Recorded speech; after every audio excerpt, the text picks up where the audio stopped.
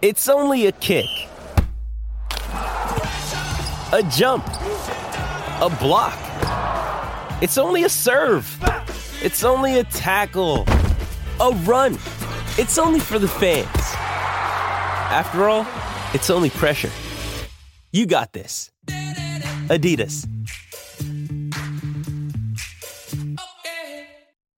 G'day, Mike Hussey here, but you can call me Mr. Supercoach. KFC Supercoach BBL is back and there's 25 grand up for grabs. So what are you waiting for? Play today at supercoach.com.au. T's and C's apply. New South Wales authorisation number TP/01005.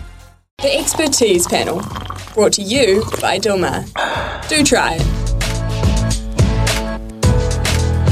It's 10:24 here on Mornings with Ian Smith on SENZ. Smithy is on the road with the Cricket World Cup, so Ricardo Ball in for him. And joining us on our Expertise panel today is Dana Johannsen, national correspondent for Stuff. She's a Voyager Media Awards winner, I think 5 times, and she's working on, at the moment, producing a great piece of content called State of the Union. Hello, Dana, how are you?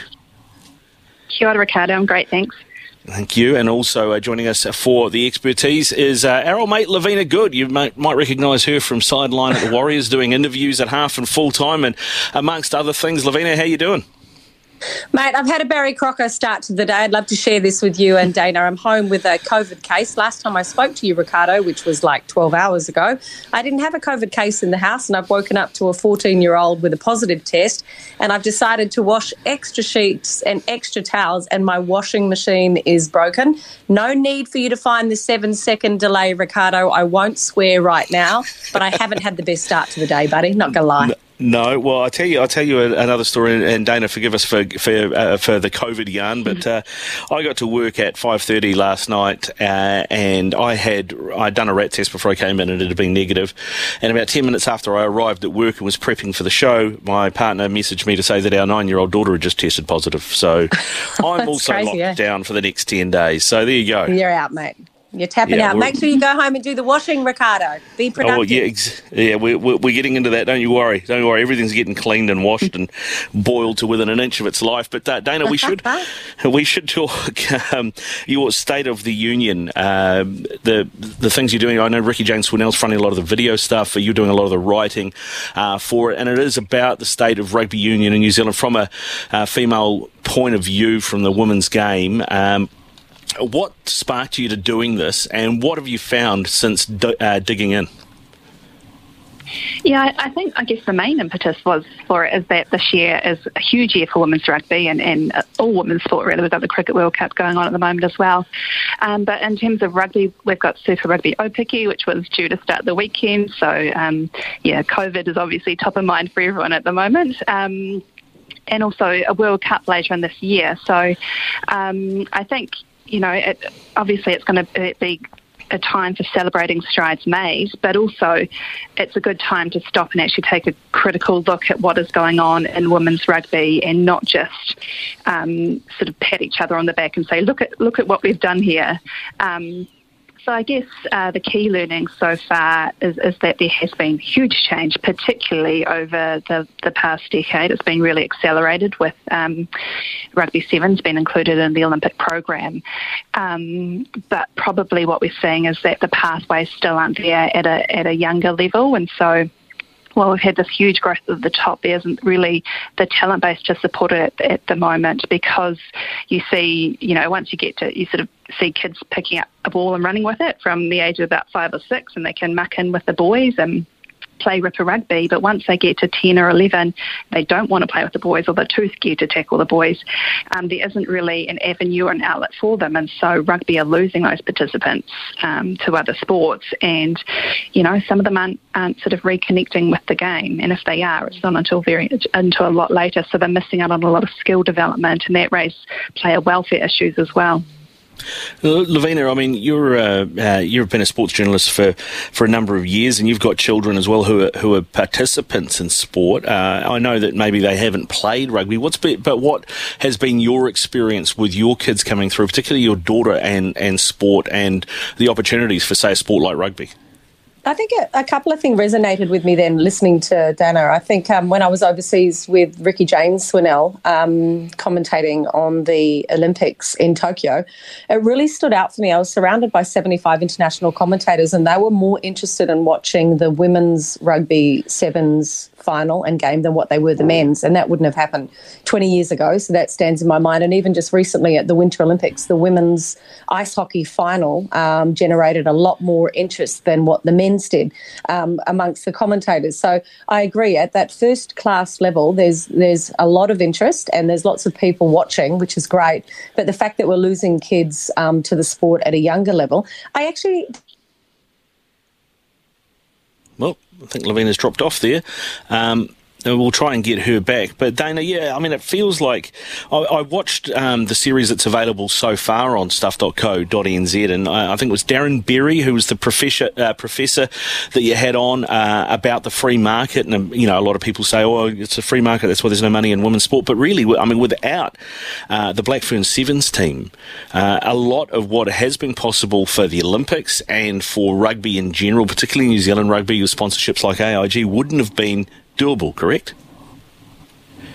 Yeah, absolutely. We often hear, but it's the All Blacks that bring in all the money, and so why should we filter some of that through to the women's game? But I hate to break it to you, but the All Blacks pay for basically all of rugby. So they're paying for Heartland Championship, they're paying for other initiatives, and you don't hear people sort of standing on the sidelines of men's under 85 grade games going, just take your willowy frames and jog on, you're not bringing us in any money. So you've got to think, what the health of the game isn't just what's happening in the top level and those elite teams and how much sort of profit they're making you. It's what's happening at the grassroots level. And if you don't have a strong participation base, the game dies. And, where are the opportunities to grow the participation base? It's in the women's game. They are the fastest growing side of the sport that I think over the last 3 years, girls and women's playing numbers have increased by 40% over that same time period. The men's male numbers have dropped 3.9%. So not a marked decline, but still, the way things are tracking, you're relying on that women sort of playing base to prop up the game and bring in subs and keep club doors open. Yeah, I think that's a really good point you make, and we will get more into that. This is the expertise panel with Dilmar, Lavina Good and Dana Johannsen from stuff.co.nz with us. We're going to take news now with Emma, but when we come back, we will continue this discussion. The expertise panel, brought to you by Dilmar. Do try it. There's something wrong with the tea slurper, isn't there? It's 26 away from 11. Lavina Good is back with us as part of the expertise panel. Lavina, we've had a text through for you as well. Just put the stuff out in the sun. The dryer is also good for sanitising. You don't have to worry about washing it, okay? That's what they're saying. I hardly wash it all, mate. Honestly, I pick the kids' clothes up, they smell fine, I put it back in the drawer. I don't worry about it too much. Nice. It is a bit stressful. But just at the end of that conversation, I was trying to say that I think women's sport is starting to become exceptionally popular, but I agree that the resources certainly need to be there so that we don't lose future athletes, and that's really, really important to identify at a young age. And the other thing is domestic sport. The more domestic sport we have of women, the more on television, the more coverage we have. When people identify who these athletes are, the more popular it will be at an international level. So it's a bit of a catch-22. You need to have the coverage to know who they are, to get the resources and the money and the advertising, and that's something that we have to look at in the future for sure, for every sport, not just for rugby. Yeah, that's right. I mean, to get the Portia Woodmans and Michaela Blydes, running around on the international stage, we need to feed grassroots, and I think that's a lot of what you're talking about, Dana, in your State of the Union series that you are producing. One thing I wanted to ask you was Rob Nichol was quoted in one of those pieces of saying. Talking about having professional rugby players, but the next breath saying, a lot of these players have jobs they have to do to keep going. So, are they truly professional, or is that really a little bit of using that term to make it look all rosy? Like, hey, we've got professional female athletes. I mean, for me, if you're a professional, it means you don't have to do anything other than your job as an athlete. Yeah, currently in the 15s game, there are 30 professional athletes. So 30 women are able to earn a full-time living from the game, and it is their number one priority. I think that what Rob Nichol was talking about in that context was the new Super Rugby Opiki competition, where You've got 4 teams, squads of 28 players. So within that, there's a big spread of talent. So you've got players that might be straight out of high school that only picked the ball up sort of when they were 13, 14, versus seasoned professional Black Ferns. So it was balancing, I guess, that spread of talent. And so with this competition, which hopefully will kick off on Thursday, there is, I think what's happened is that's what's causing a lot of the issues around, these players are only contracted for 4 days a week officially under this system. So with COVID, having to bring them into camp and into bubbles, and that's why the competition was reduced to only 16 days, because that's all they're sort of allowed contractually. Yeah, it's interesting because, I thought when Super Rugby Aupiki was announced and it was going to be a month, and I'm like, well, that's not enough. We've seen the Black Ferns absolutely handed their backsides in Europe at the end of last year by France and England. We're a long way behind those teams, and we've got a World Cup here in October. How are we going to bridge that gap? So for it to then be reduced further to 16 days... I don't know if this is too harsh to say, but it feels like tokenism from New Zealand Rugby. If this was Super Rugby men's and you had an outbreak of COVID in the Hurricanes camp, do you think they would cancel the game against the Blues and just share the points? I don't think they would. Yeah, I think the issue, there's a lot of competing issues around this women's rugby. As I say, they're not, it's a semi-professional competition. They've got players that are only contracted for 4 days a week. So that was where the problem lay.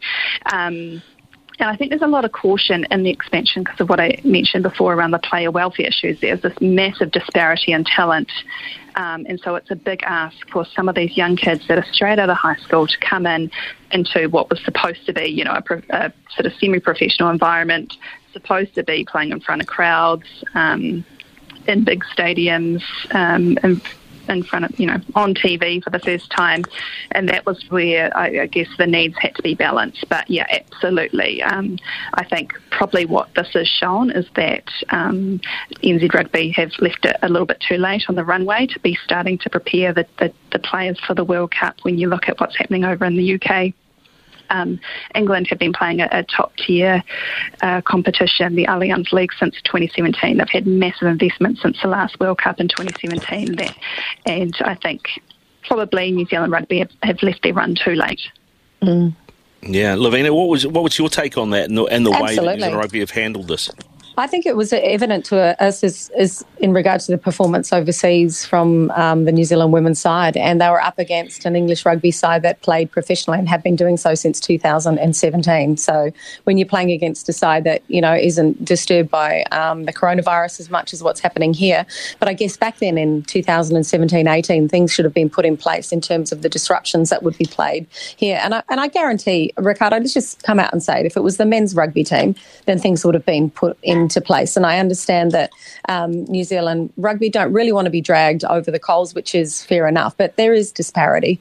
And I think that needs to be identified. And until we identify it and advocate it, then it will continue. So, yeah, they've been left in the lurch, and the expectation will be there for them to perform superbly well at a world-class level, but they haven't had the opportunity because, a virus hit us down here. We're a long way from everywhere else, and the resources weren't put into place to make sure that we can develop some of these young players. And if we're not careful, in 15 to 20 years' time, because 15 to 20 years ago, no one watched women's rugby, and then all of a sudden, lots of people are watching women's rugby. Unless we take a good look at it now and seeing what's happening, we won't be watching it in 15 to 20 years either, which would be absolutely tragic. All right, Dana, we are doing the Mount Rushmore of New Zealand female athletes today. If there was one name that you had to put up there as to be one of the all-time 4 greats we're going to chisel into the side of the mountain, what name are you going to give me? Oh, I think Dame Valerie Adams. You obviously top of mind because she's just announced her retirement, but you just look at what she has done in both her sport on the field and off the field, and she is now looking to sort of further her legacy in terms of coaching and helping young Pacifica women, and I think that's a real credit to her. And she's a great personality as well, as you'll know. Yeah, indeed. And Lavina, yours? I've got a real soft spot for Sada Hineni. and I really always have had when she was head and knee. And I actually always thought wahine toa e ia, because she's just one of those women that is strong and powerful and carries the weight of a nation. But whenever I'm looking for someone to support me here in the Bay of Plenty when I've got a charitable cause, she's my first port of call, and as soon as I give her a call, she's the first one to say, yep, I'll support you with that, Lavina, it's for a good cause. And this woman is the Richie McCaw of the rugby world, you know, in terms of male or female. She's a remarkable athlete, and she's so humari and has so much humbleness about her. It's so incredibly humbling for me to ever come across her, and the fact that she gives up so much of her time and energy, not just to win a gold medal for her country, but also to do so much for so many other people. She's the one that definitely deserves, in my eyes, to have her name mountained and rocked out on Rushmore for sure. Indeed. All right. Hey, listen, thank you very much, Lavina. Thank you very much, Dana. I've enjoyed the chat. We could have gone so much longer, so much more to cover, but I trust you enjoy your day, and Lavina, try and stay COVID-free. You too, Dana? I'll give it a nudge, mate. I'll give it a good old nudge. Thank you.